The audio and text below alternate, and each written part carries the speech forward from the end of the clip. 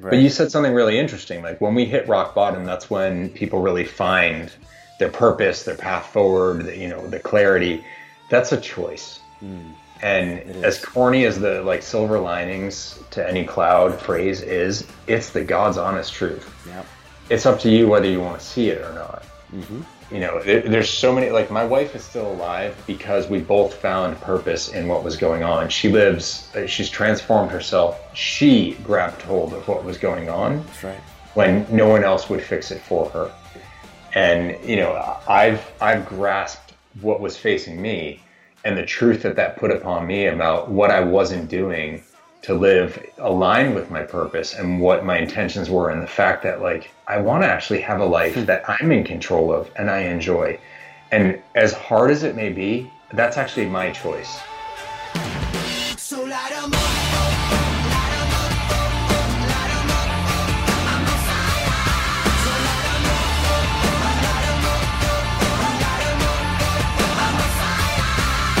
What is going on, my friends? Ryan Caligiuri here.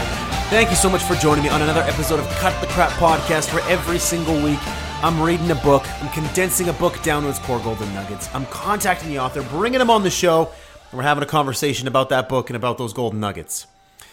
So, we are coming up to the holidays really soon, and I gotta let you know that I'm actually gonna be taking 2 weeks off for the holidays. I have family and friends coming into town, and it's not to say that I don't enjoy doing the podcast, but I do really enjoy catching up with friends, catching up with family, and definitely putting some time towards that. So I'm going to be putting in some good time with some loved ones over the next 2 weeks. So I'm not going to be reading any books, not going to be working a great deal, and for me, it's just an important time to spend that time with friends and family. And I know I just got back from vacation and had a 2-week hiatus, but I wasn't planning on taking 2 weeks off there, just one, but you know how that one went. But in any case, I hope that you guys will understand that, and I will catch you all back here in the new year.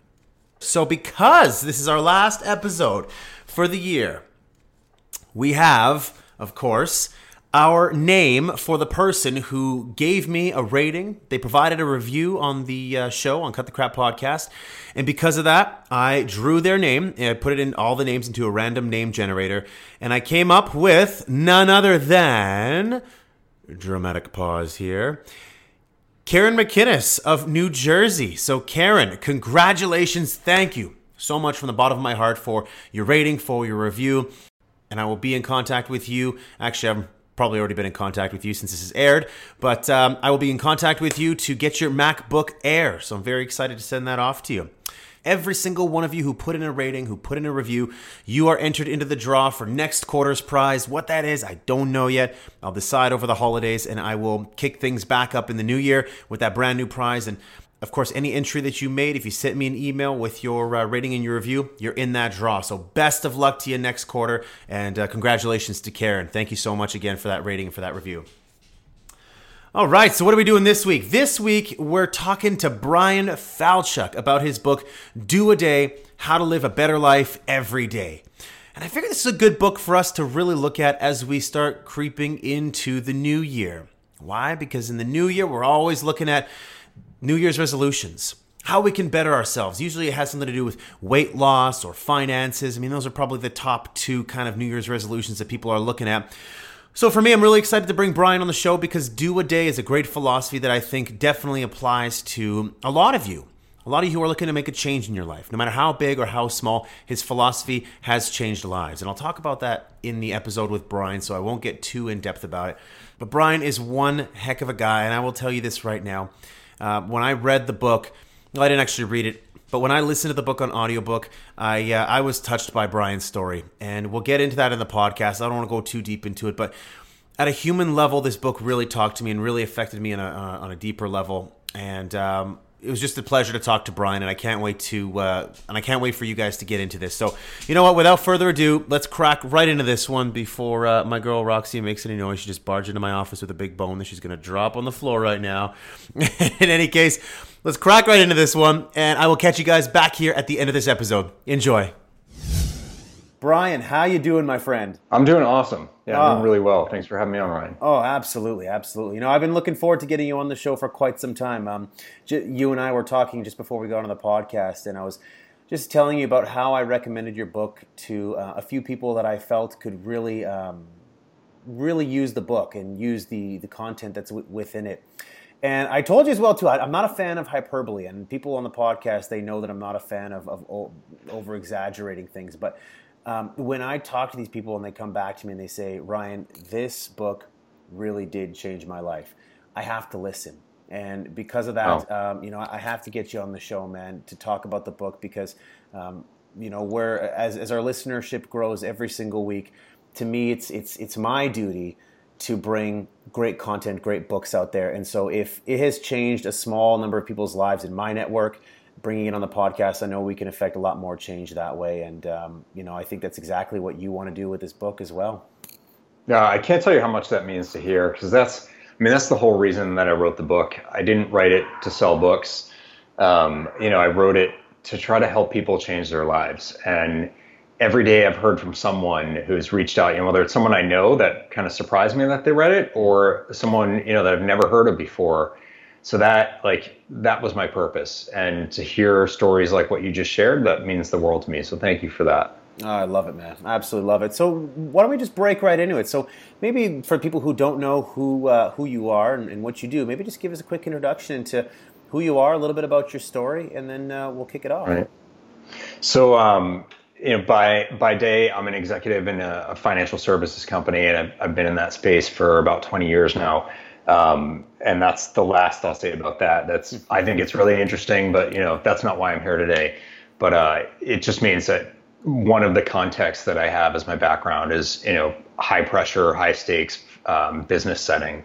But setting that aside, the reason why I'm here and the story in the book is a lot about who I am and what being that person has taught me about how to deal with some pretty serious challenges, overcome them, and start achieving the things that, if you want to call them the impossibles of your life, like all the things that you've really been hoping to get to or wish you had in your life, but have just always seen as, not something for you because you can't. And there's really two pivotal pieces or two key pieces to my backstory that bring me to being able to speak about that and led me to writing the book. And the first is the sort of like the ground setting context, and that's who I was growing up. I definitely share this in the book. I'm pretty open and honest about it all, but I was an obese kid, and I wasn't obese because I ate too much and moved too little. I was obese because I was the youngest of four in a family that was being split up through divorce. And, kids have this really basic inherent need to feel safe and secure and cared for. And, my wife sums it all up as just to feel loved. And, I wouldn't say I didn't feel loved, but I certainly felt instability in the world that I was living in. As a little kid, I was like 4 years old when things started to break apart. And, when you feel that as that young of a child, you really don't know what to do with those emotions. And I couldn't really turn to my parents because they had their hands full with the divorce and everything going on with that. And there were 3 other kids in the household. So I turned to something that was always there, felt good, wasn't arguing, wasn't moving out, never questioned me or put me down. And that was food. Of course. And I was describing myself to someone the other day as the food ninja. And I didn't really think about it much, but I love ninjas and I love food. So put them together. And I was like this sneaky little dude. I'm a morning person. And I think actually it developed because I would wake up between 4 and 5 in the morning and tiptoe my way downstairs and make my way through the kitchen stealthily and hit those Oreos. And I killed them. They had no chance. Yeah, it's funny. I can identify with that, actually. The funny thing is little did I know, I'm a vegan now, and Oreos are actually vegan, which is really funny. No they weren't kidding. back then, but they are basically because there's no actual food in them. That sounds deadly. So it's yeah. So maybe that's just foretelling the future. But okay, so that's my background. And the reality is I grew up feeling a lot of insecurity. And then I was just told you're needy or you're lazy or you're this, you're that, is all of these, these put downs essentially. And that's my backstory. It's interesting with this story in particular. So the one thing I always said about do a day is that it's a very human story that I think a lot of people can identify with. And, you know, your backstory, first off, number one, it's very powerful because it talks about, you know, transformation of a human being, you know, going from one thing to a complete other with focus, with dedication, with effort, with persistence. You don't lose 100 pounds overnight. It takes time to do that.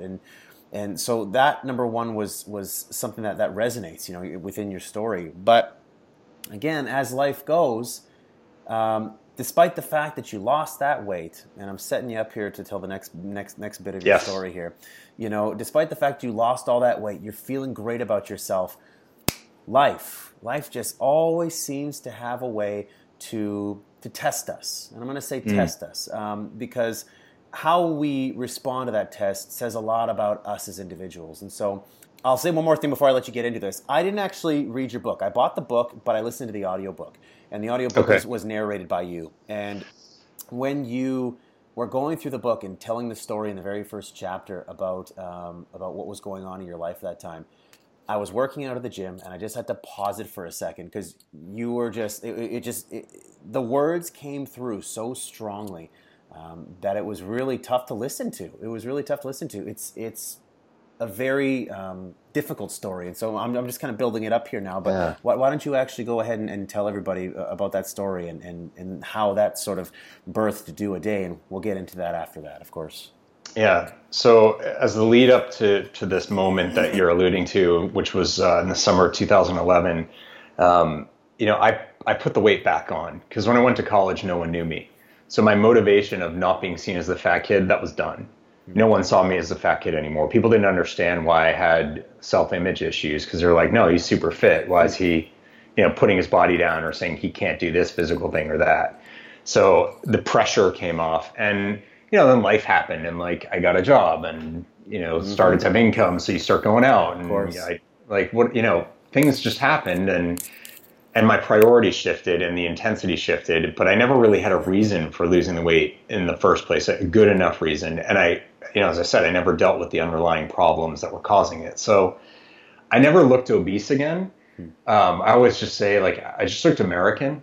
That's awesome. You know, and I love that phrase. I'm glad it just hit me one day, but that's the reality. Is like I went to Six Flags to the water park in like 2004, right before I started business school, and I was so nervous to take my shirt off, and I looked around, I'm like, oh, I'm like, you know, I might wish I was thinner or more in shape, or you know, my stomach didn't hang over my shorts, but I still look better than, you know, so many of the people here. It's not a competition, but it's just like my sense of myself is skewed. Like I just look like everybody else. Yeah. No one would have looked at me and been like, oh, there's that fat dude.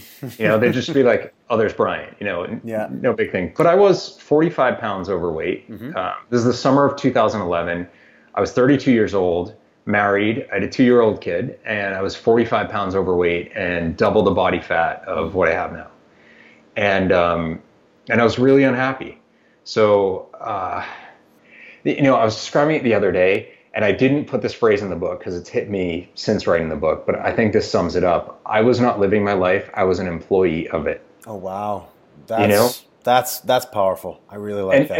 And not like the founder of my own startup employee, like the clock in, clock out, you know, make the donuts kind of just go through the motions and do what you have to do. And here's another thing hitting you in the face. And, you know, who the hell wants to live a life like that?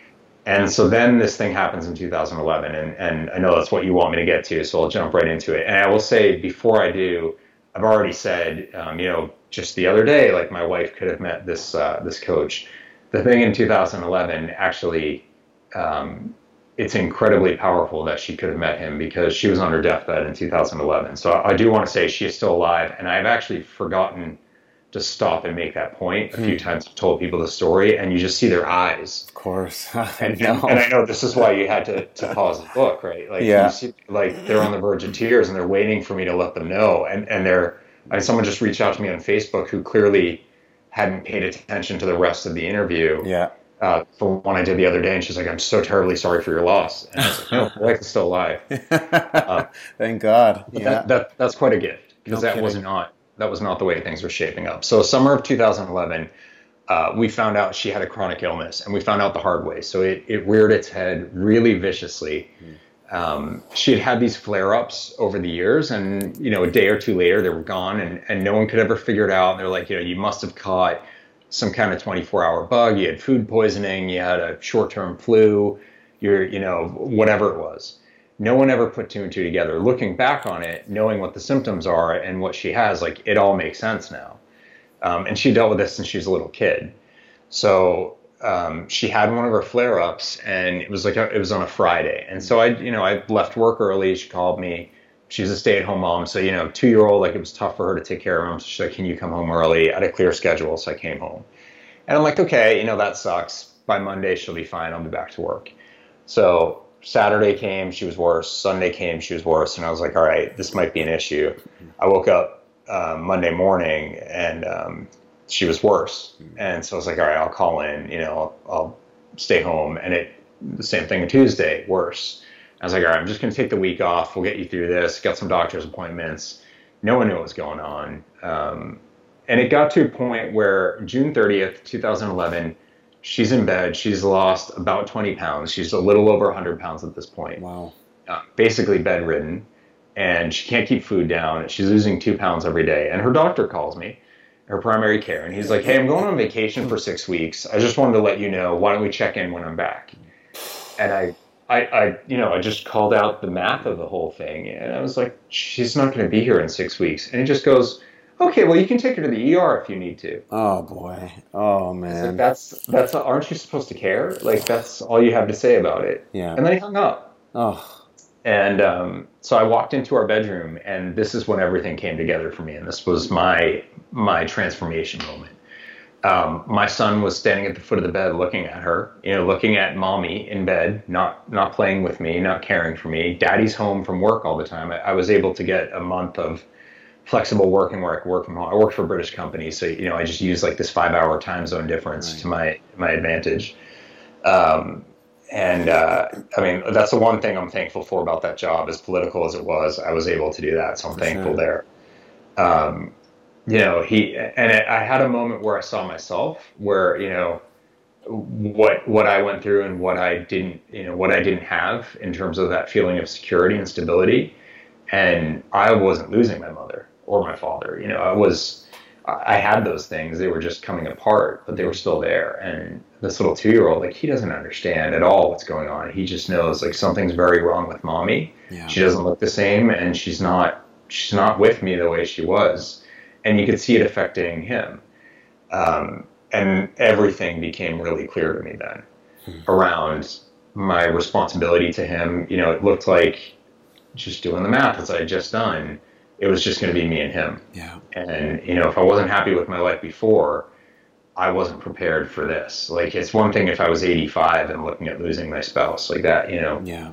We see this a lot in life where people, they experience some of their biggest lessons, their biggest moments of growth, of revelation, when they hit rock bottom, when they hit really difficult times. And again, like I said at the very top, your story is such a human story. And I think that everyone who's listening to it right now can really feel what you're going through without having to go through it. And I think it's just something special about how you're telling the story. And, Thank you. And to me, I think, the really cool thing that comes out of this is the do-a-day philosophy. You're at a point in your life where you look at yourself in the mirror and you look at your surroundings and life as it is right now, and you say, I have to turn this around. I'm not too sure how. It seems like such a gigantic task to do it that when you look at it, it just looks so intimidating. And yet you come out of it with a philosophy, the do-a-day philosophy, that helps you transform your life into what you are now. So you lead us through that first. So for people who don't know what do-a-day is, help us understand the do-a-day philosophy. Sure. So there's basically 3 building blocks that you need in place, and do-a-day is the way that you execute with those in place. So the first, and this is not in the book, and again, it's become really clear to me since putting the book out. So I think there's a revised version that will be coming out. Awesome. I talk about motivation as the first step, and that's the foundation. But actually, this is the ground that motivation rests on, and that's self-love. If you see yourself as unable, undeserving, not capable, any or non, then that's that. I always say when people are like, oh, I can't do this, I'm like, yeah, not with that attitude. And I say it half jokingly, but it's actually true. So, when I saw myself as the fat kid, it didn't matter if anyone else did or didn't. I did. And I defined myself that way. And I locked myself in a box as the fat kid who can't.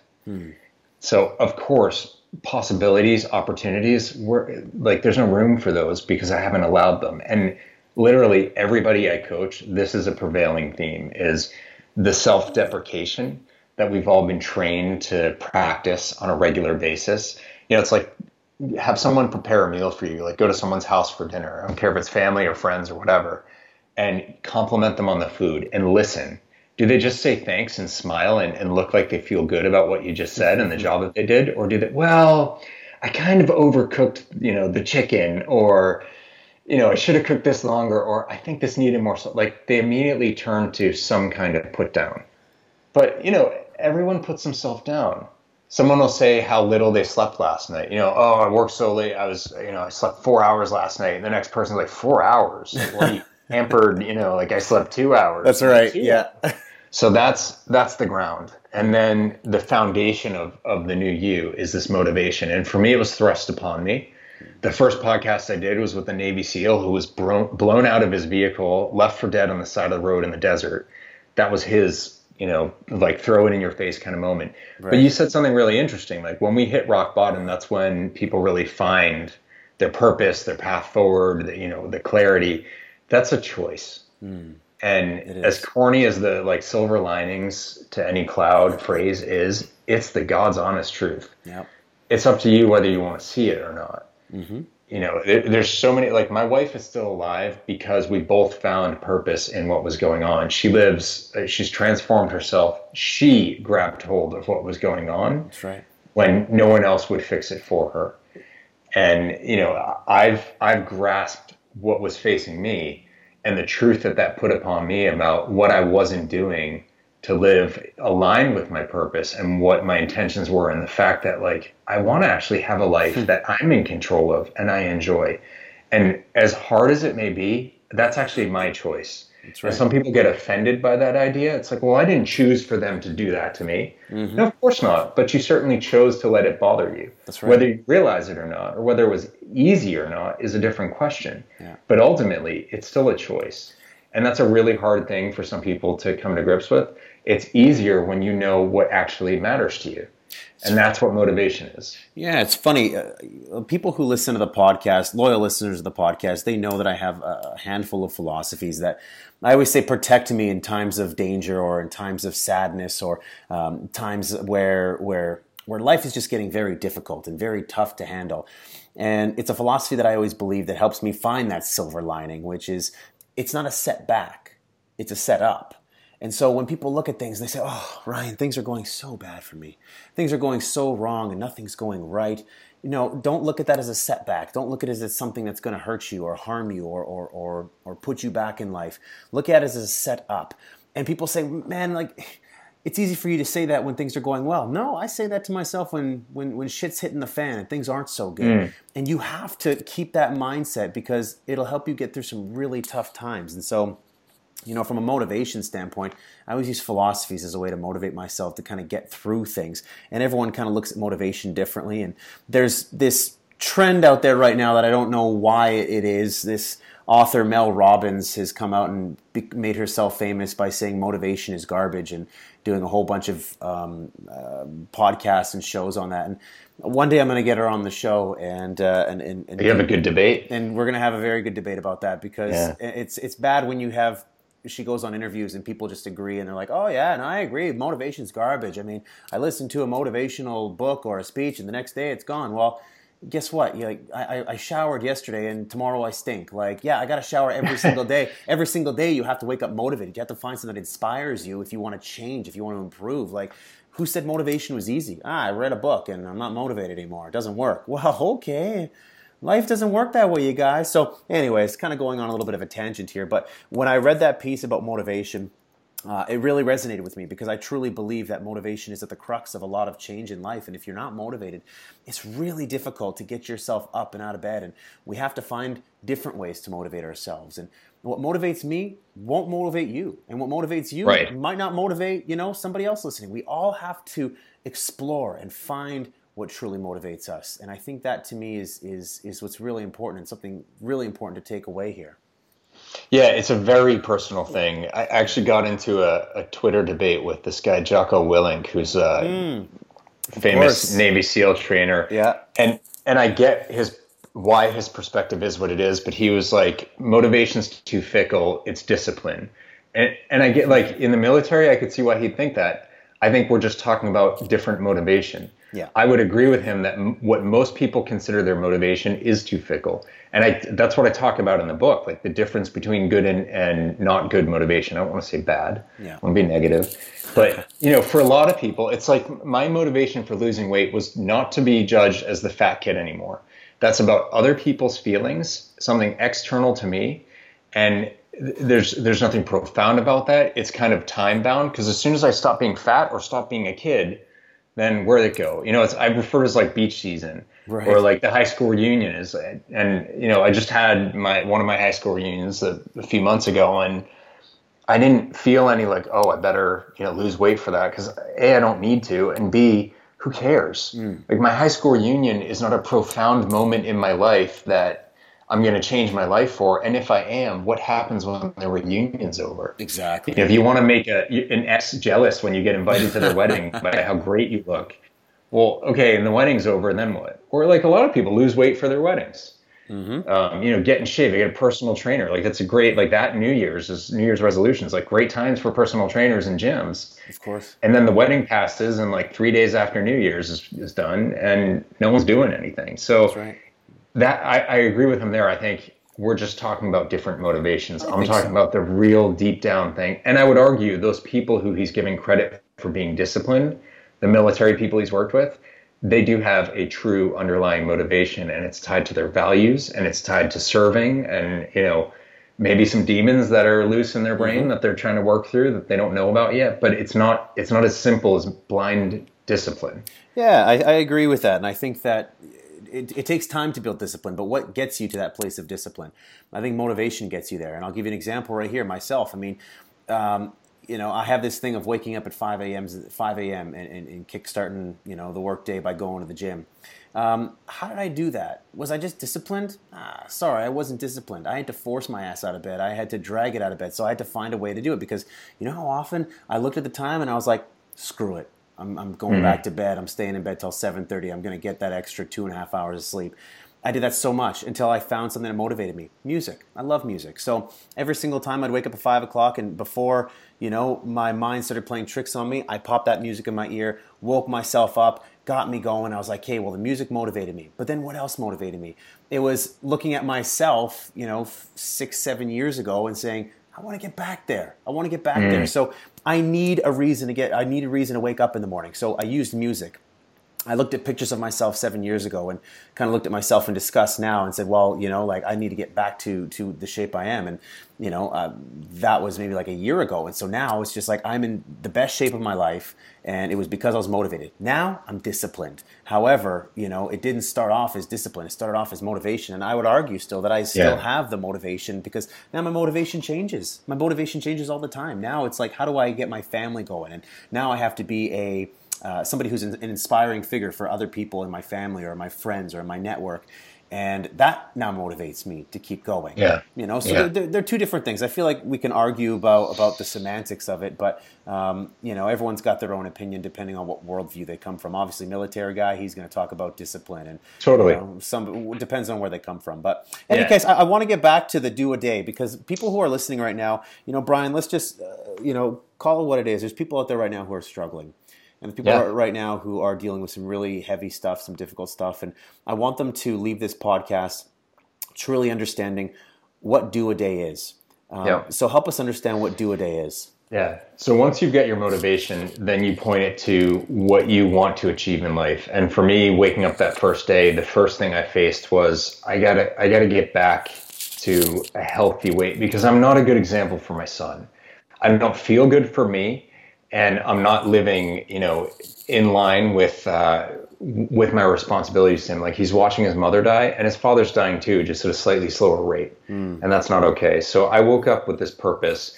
I set a goal immediately. I was like, I know what my weight should be. I was 222 that morning, July 1st. And I said, July 1st, by December 31st, I want to be 185. And that's just about where my weight should be. It's right in the range.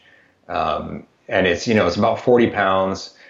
It's a real amount. It's not lose 3 pounds. Like, I don't know how you lose 3 pounds. It's real. I got to do some planning. I have to keep myself on point. It's going to take work, but it's not 100 pounds again, but it's real. Mm-hmm. And I used that. I tracked it every day. Every morning I woke up with that intention, with that focus. And the focus came from my values, like what drives me. And it drove me to the achievement of that goal. And I didn't get there. I got to 180 by my birthday in October. So I did better than my goal in a shorter amount of time. Wow. Because I latched on to my purpose. And that's where it really started to hit me. How am I living my life differently? I didn't have the name do a day for it yet, but I understood something was different. And what I realized was, and this is what the philosophy really is, every day you wake up and you can do one of two things.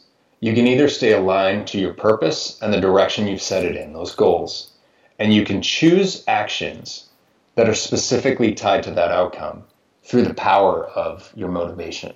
It doesn't matter what you did yesterday, and it doesn't matter what you still have to do tomorrow. You can still take an action today that's tied to achieving your goals. And it's the yesterday and tomorrow piece that actually are where the power lies. And this goes back to self-love, we spend so much time judging either what we did before, what we wished we did before and didn't, or what was done to us. And we carry the weight and the judgment of that into today. You made a bad decision yesterday. You've lost 15 of the 20 pounds you want to lose, and it was, someone's birthday at work, and you all went out to the bar, and you had a beer and 2 nachos, and you ran home crying because you ruined everything.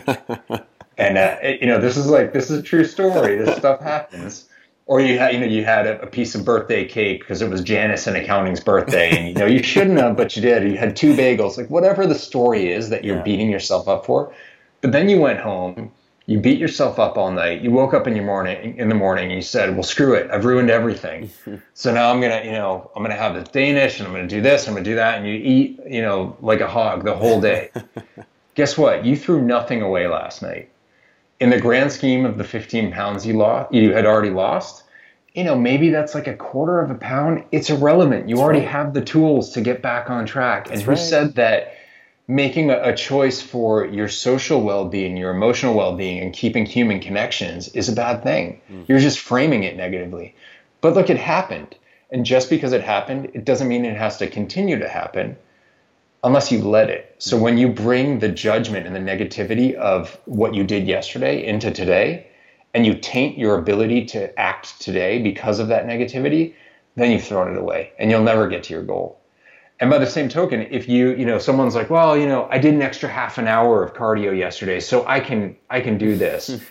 Or, if you're trying to save to buy a house, it's like, well, yesterday I didn't eat out, so I'm going to buy myself, a new Apple Watch. It's like, wait, so you didn't spend $7 on a sandwich yesterday? So it's like you're giving yourself credit for something yesterday and bringing that forward and making a decision today that you probably shouldn't make because you're letting the past dictate it.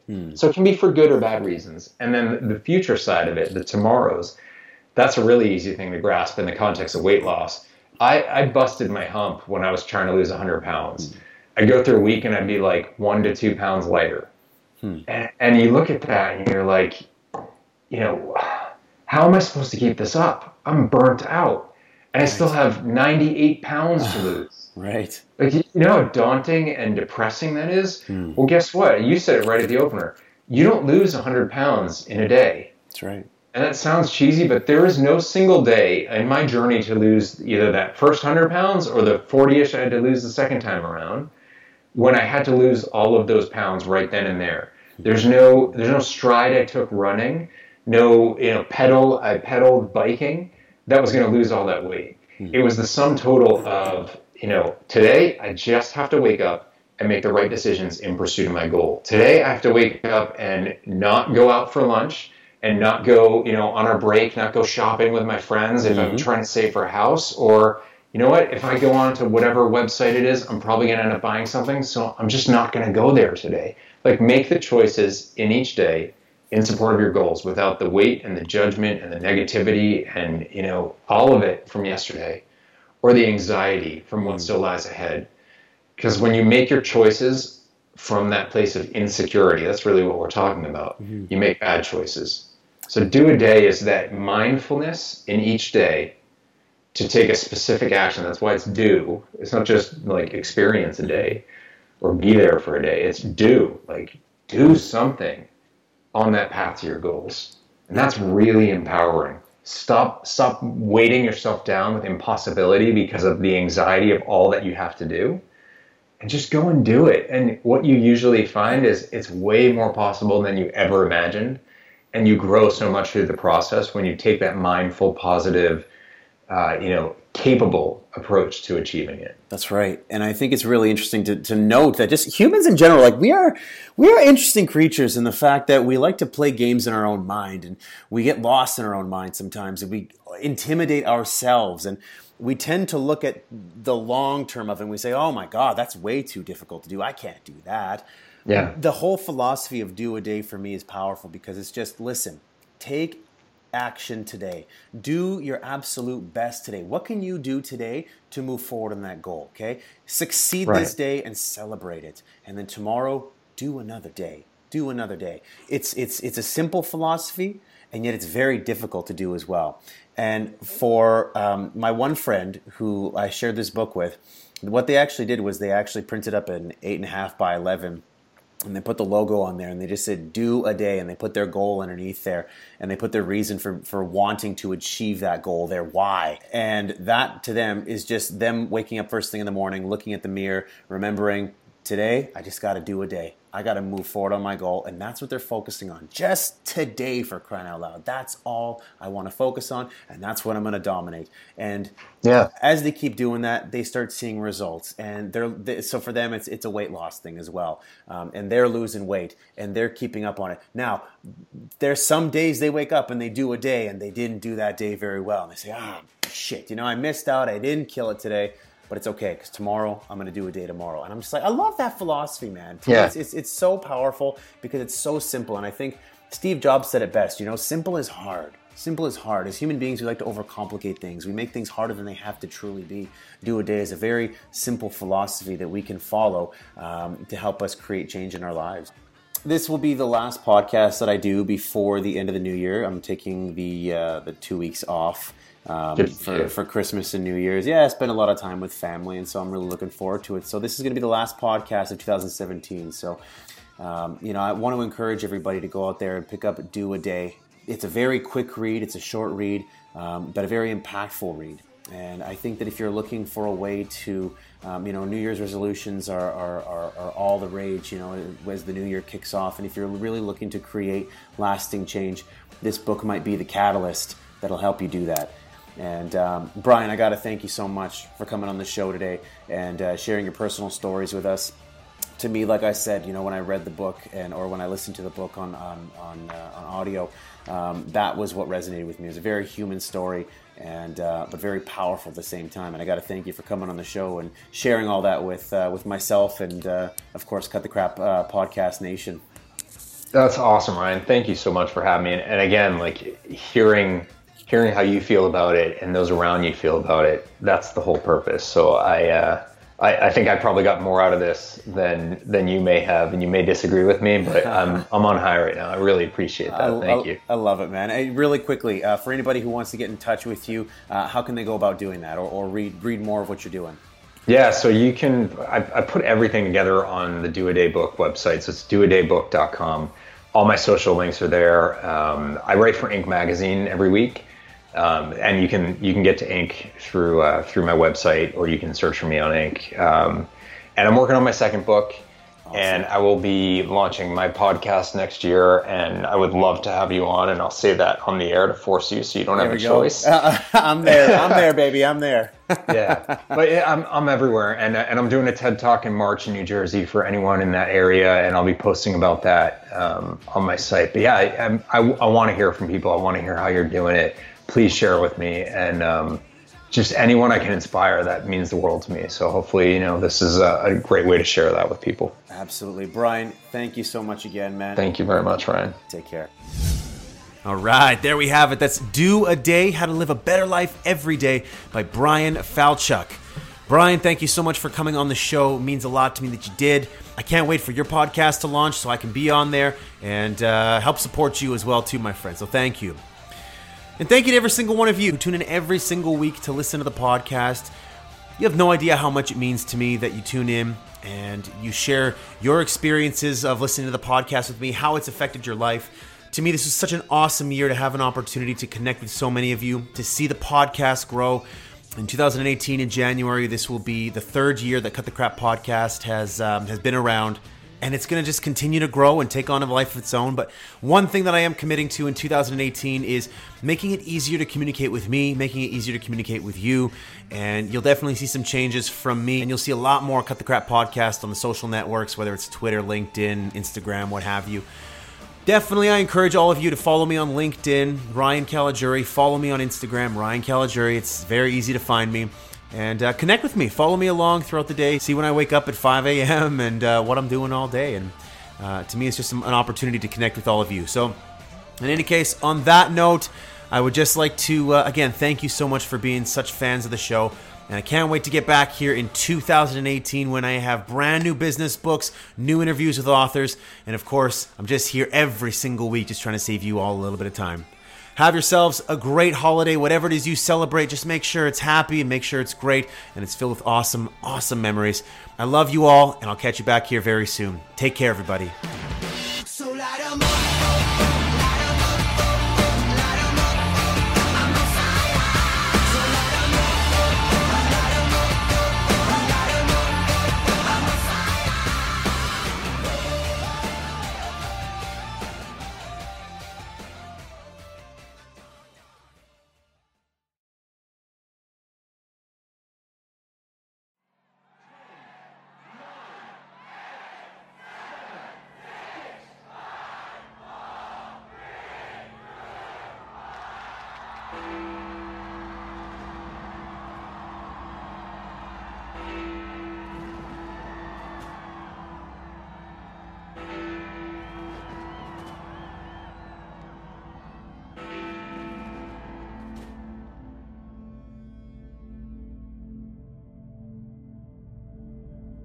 You know, we have all had dreams and goals we had at one stage in our life, but very few people ever start to live those because obviously obstacles come up. Somebody stabs you in the back, something doesn't work out.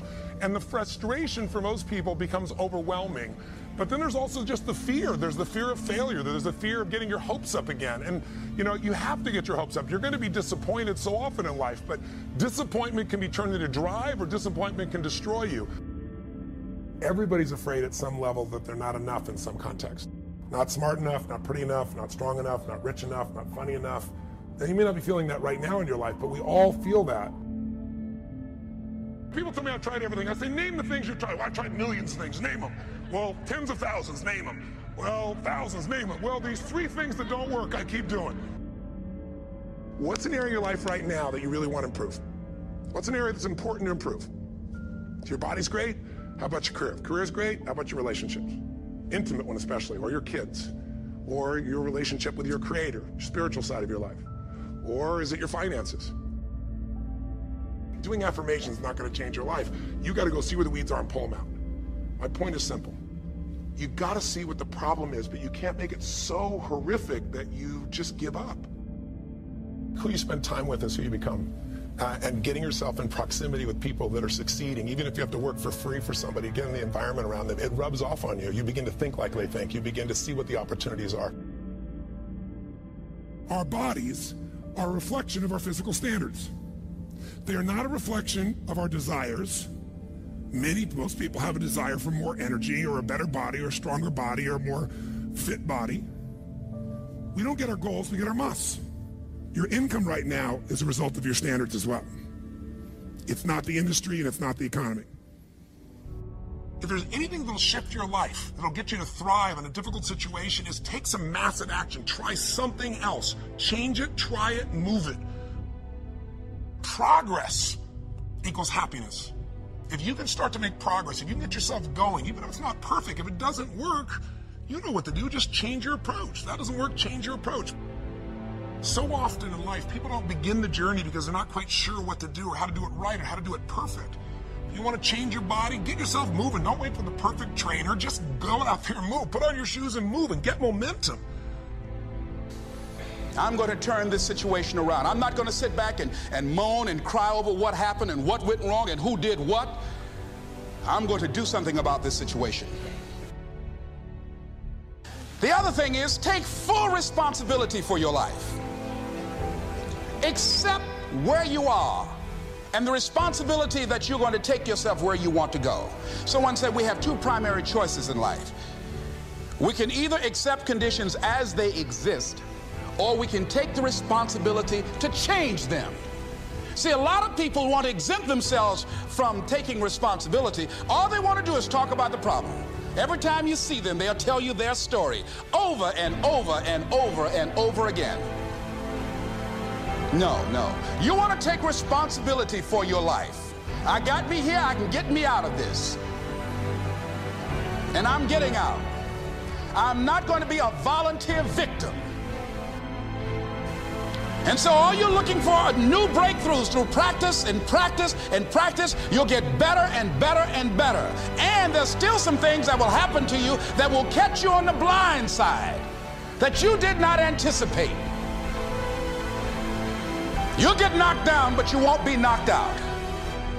And so I say to you, it's possible you can live your dream if it's becoming a diamond, if it's having more, it's achieving more, it's being a better father, being a better mother, whatever it is, overcoming addiction, changing our society. It's possible you can live your dream. It's necessary that you have a plan of action, that you're resilient, that you stick to, and you work with the system, that you work with people, that you give support, and that you be there for them, that you have the vision and never give it up, that you become creative and relentless and keep on coming back again and again and again, and that it's you that you got to take personal responsibility to make it happen, and that it's hard. Easy is not an option. And when life knocked you down, jump back up and said, it's not over until I win.